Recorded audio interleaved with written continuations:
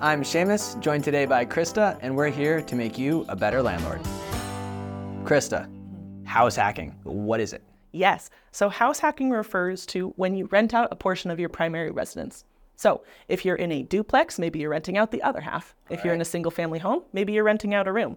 There are a lot of different ways to implement this strategy, but it's particularly good for beginners.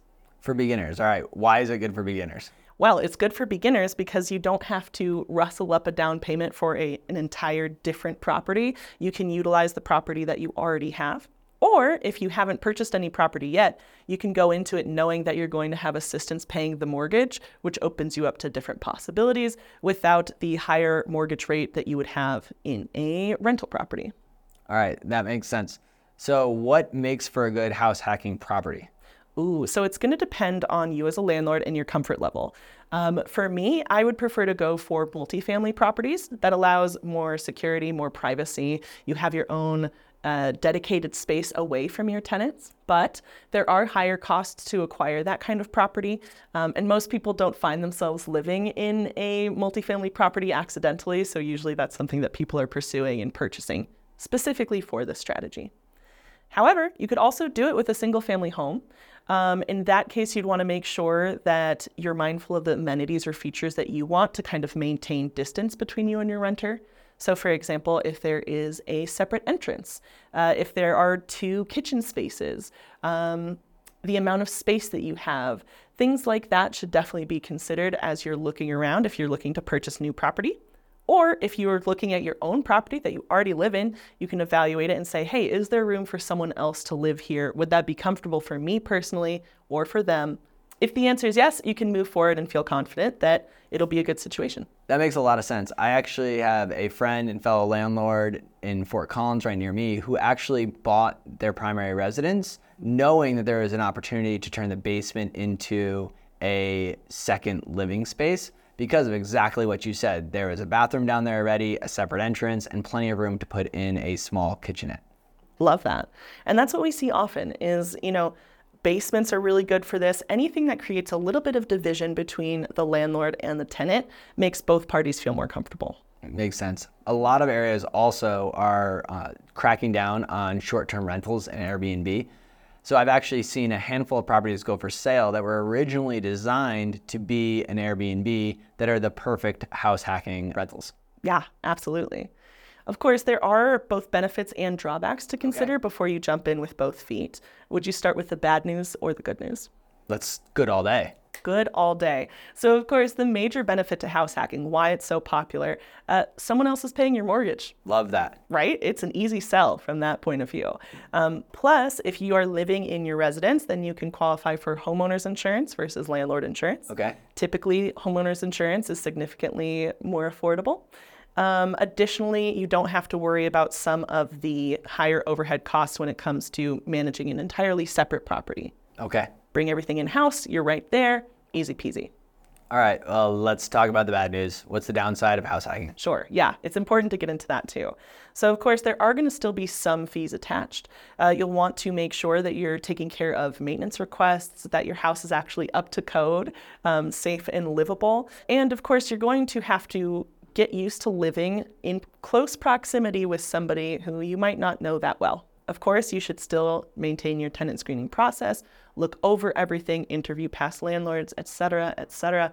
But if you like to have your own space, you either need a property specifically designed for that, or you should consider different ways to enter the real estate investing game. All right, so let's say you've done the house hacking thing and it's working. Yes. How often can you do this? Can you turn around 6 months after buying your first one and buy a second one and just run it back? Great question. So you need to be mindful of the rules regarding residency, particularly where you live. Make sure that you know your local laws. That's important in every single aspect of this. But by and large, you need to stay in the residence at least 12 consecutive months in order for it to qualify as your primary residence. Do not get yourself in hot water by jumping into another property too fast because you will get in trouble with the IRS. So be very mindful. Make sure that you're staying there for as long as you have to, and then pursue your next property. Fill your spot with another tenant. You have a rental property ready to go, and you can get your dream house. Love that. It's an awesome way to scale at a very early stage, rental properties, and have other people help convert your money into equity. Absolutely. All right, Krista, you've taken us through the pros and cons. What are the steps to house hacking? Yes, we've boiled down to 5 steps. All right. Your first one is to do your research. Okay. By that, I mean, I want you to look up your local landlord-tenant laws. I want you to understand what primary residency means in your locality. By and large, it's going to be a year, so 12 consecutive months, but be sure that you know what it is, where you are looking to live and or move. You know, if I buy a property here in Colorado, I want to make sure that I have everything outlined here. If my next property is going to be in Idaho, I'm going to look up that too, okay? So step 2, you're going to build your finance team. So that's going to be your lender and any other investors you need to work with. This might depend on the structure of your business. So be mindful of that as you move through. Finding a great lender is super important. And remember, it is competitive. So you should go to multiple lenders. Yes. Talk to all of them. Be super upfront with what you're doing. The loan officer you're going to deal with is incentivized to get you that loan and close. They are on your team. They are certainly not your enemy. So be upfront with several of them with what you're trying to do, and then select the one that has the best combination of rates for you. Yeah, absolutely. Similarly, for step 3, you'll build out your real estate team. So of course, it's going to be a real estate agent. It might be a broker depending on where you live, but be very transparent with them about what you're looking to accomplish, the amenities that you must have in a house you plan to hack, things that would be nice to have, etc., so that they can start to pull properties for you. Yeah, I think it's super important to remember that this is not your forever home. Yes. So some of the amenities that you might want in your forever home are not going to be important in this first home. You're buying this house for the purpose of house hacking and building your real estate portfolio. So keep your eye on the prize and don't let some of the little things like the countertop stand in the way of a great deal.